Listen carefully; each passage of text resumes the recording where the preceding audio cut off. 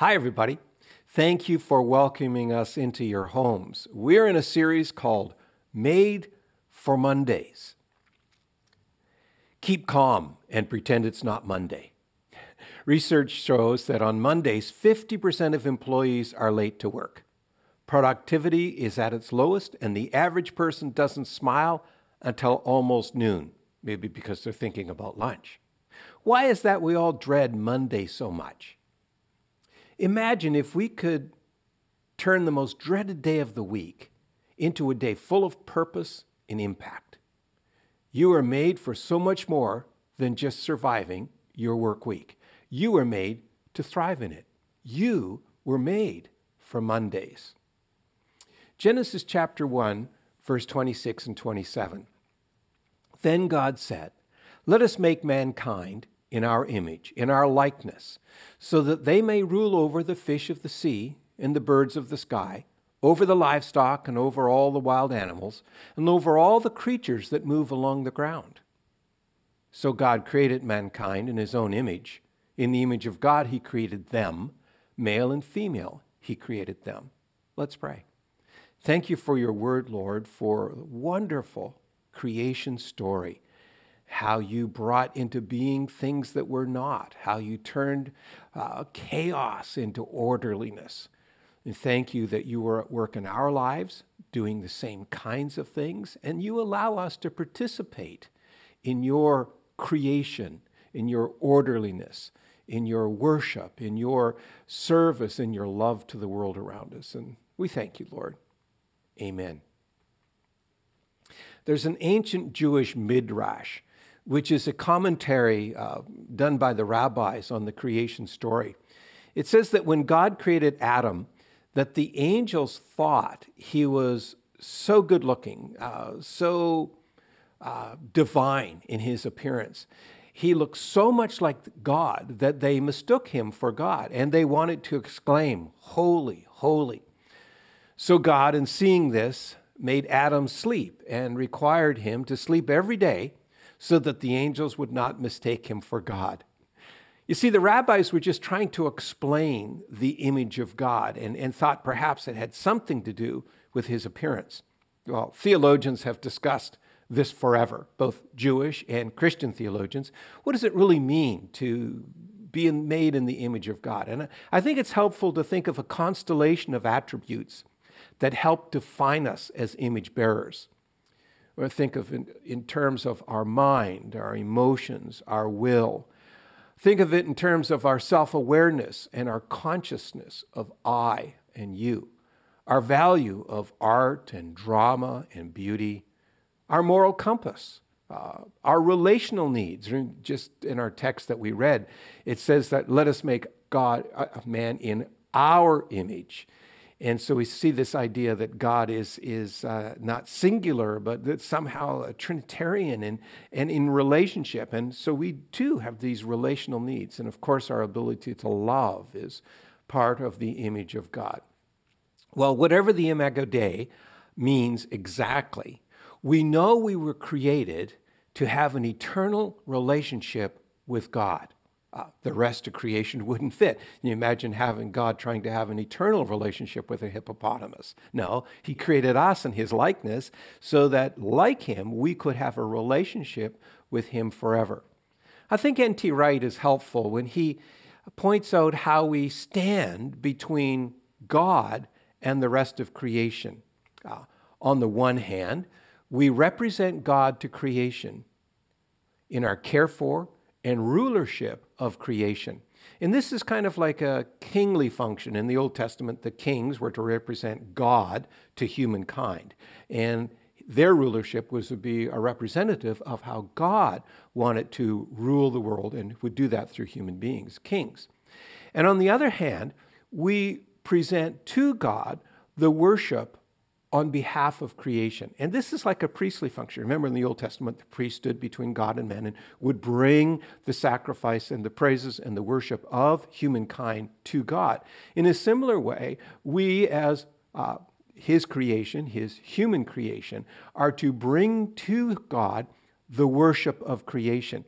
And you think of it this way, that that followers of Jesus are really doing extra duty. We are taking on the responsibility of all of creation, and much of creation refuses to worship God. But as followers of Jesus, our worship to God is really what is due him because of his wonder, his majesty, and his glory. So the creation narrative informs us about some defining characteristics of the nature of how God works. You think about it this way. God takes chaos and he brings order. God is orderly. And Scripture teaches us that Satan traffics in chaos while God is orderly. He brings out of chaos order. And in the beginning, it says in Genesis chapter 1, verse 1, in the beginning, God created the heavens and the earth. Now the earth was formless and empty. Darkness was over the surface of the deep, and the Spirit of God was hovering over the waters. Then the creation story goes on to tell us that he separated light from darkness. He ordered light from darkness. He separated water from water, water in the heavens above, water on the earth. He separated plants into their kinds. He created them in an orderly way. He took living creatures and separated them into their kinds. So our work, if it is to be like God's work, if it is to represent us as his image bearers, is to bring order from chaos. And when you think about it, all of our work, all of our jobs have this effect of bringing order from disorder. You think of literature, for example. Great literature, is just an arranging of the chaos of words which are disorderly, in some kind of orderly arrangement so that they make literature. Music is the same way.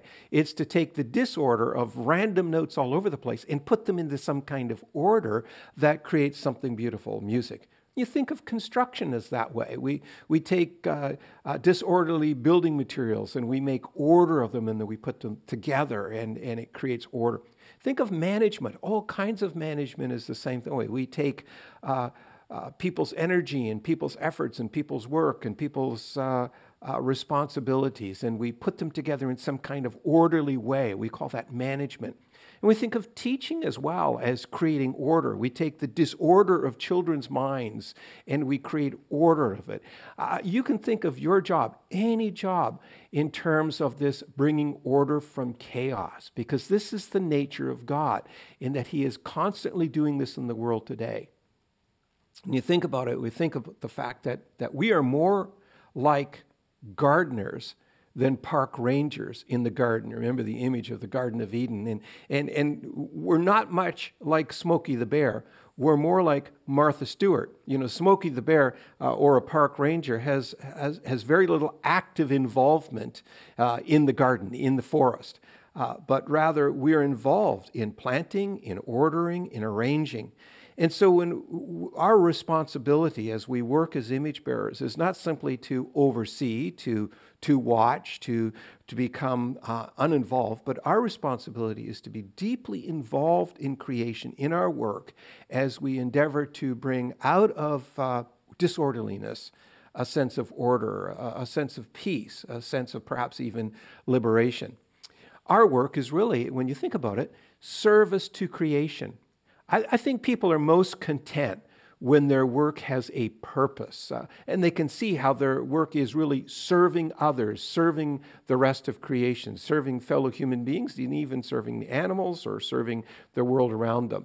You see, God could have named the animals all by himself. He didn't need Adam to name the animals, but Adam found his joy, his responsibility in naming the animals as service to creation. You know that Jesus clearly states that he came to serve. And that wonderful story of Jesus washing the disciples' feet near the crucifixion time and telling them that he had come to serve. And we see that this is not just a characteristic of Jesus. This is a characteristic of Creator God. Creator God is a God who serves his creation. In the same way, all of our occupations have this service aspect to them, this mandate as image bearers to serve creation. And notice as well that service looks a lot like liberation. Creation Week looks like liberation. It looks like it's freeing the chaotic world, the world that was out form and void, into orderliness and to purposefulness. And you think us also as resurrection, as being a liberation from corruption, a liberation from death into life. And so we have the garden in the Bible at the very beginning of the creation, and then we have the garden at the end of time as heaven. And we have both the gardens, that we move from one garden, which is creation and service, to another garden, which again is liberation and creation and service. And so we know then that all of our work is really and should be seen as a service to creation. Also our work is an act of love to creation. And this implies skillful, competent work, because to love creation, to love others, to love the world around us, to love our neighbor, is to really to work skillfully and competently. We make ourselves useful to others because we love others. We love our neighbor. We love creation. We don't work to simply secure our identity. We talked about that last week, but we work to love our neighbor.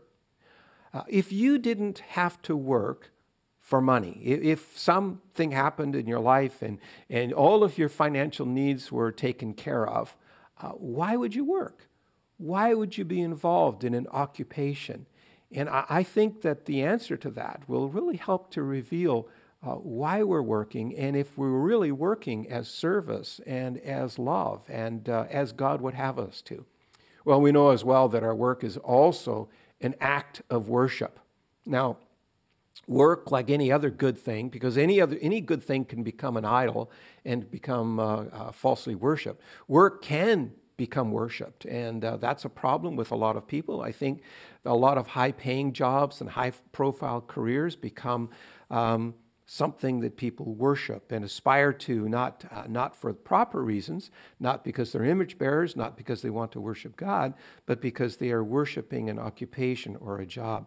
But Colossians chapter 3, verse 23 and 24 says this: "Whatever you do, work at it with all your heart, as working for the Lord, not for human masters, since you know that you will receive an inheritance from the Lord as a reward. It is the Lord Christ you are serving." So we know then that our work is an act of worship to God because we are doing it as to the Lord. Well, I think satisfaction with work and satisfaction with Mondays comes when we reframe our occupations, when we reframe our work in light of the fact that we are image bearers. We bring order out of disorder. Work is an act of service to creation. By the way, it's also an act of service to God. Work is an act of love toward creation. It's also an act of love toward God. And certainly, work is an act of worship. Well, work in the image of God. You were made for Monday. Your work reveals God's character in the world. So represent him well. Bring order out of chaos.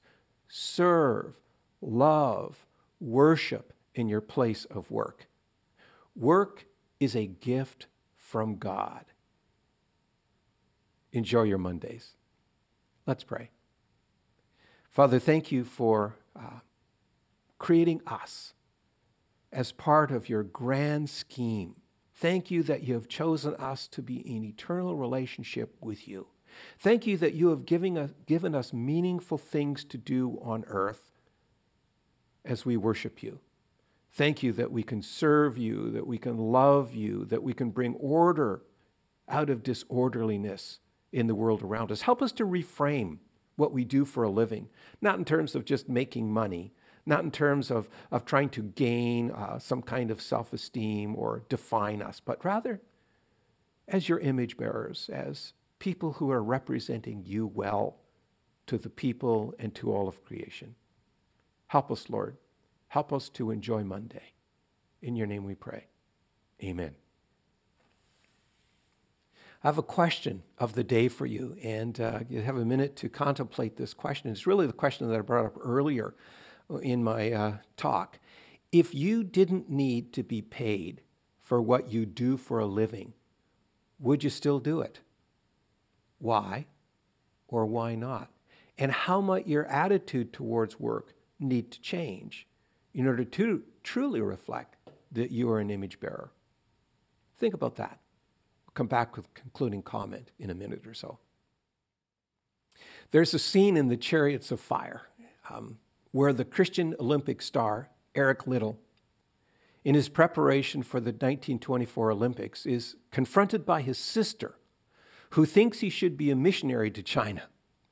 Liddell responds, "I believe God made me for a purpose, but he also made me fast. And when I run, I feel his pleasure." Well, you know what? When we work as image bearers, we can feel his pleasure. It's worship. It's reflecting the fact that we bear his image. I pray that for you. I pray that your work would be something that you do and feel his pleasure. Our doxology is from Ephesians chapter 3, verse 20 and 21. Now to him who is able to do immeasurably more than all we ask or imagine, according to his power that is at work within us, to him be glory in the church and in Christ Jesus throughout all generations, forever and ever. Amen. God bless you. Have a great week.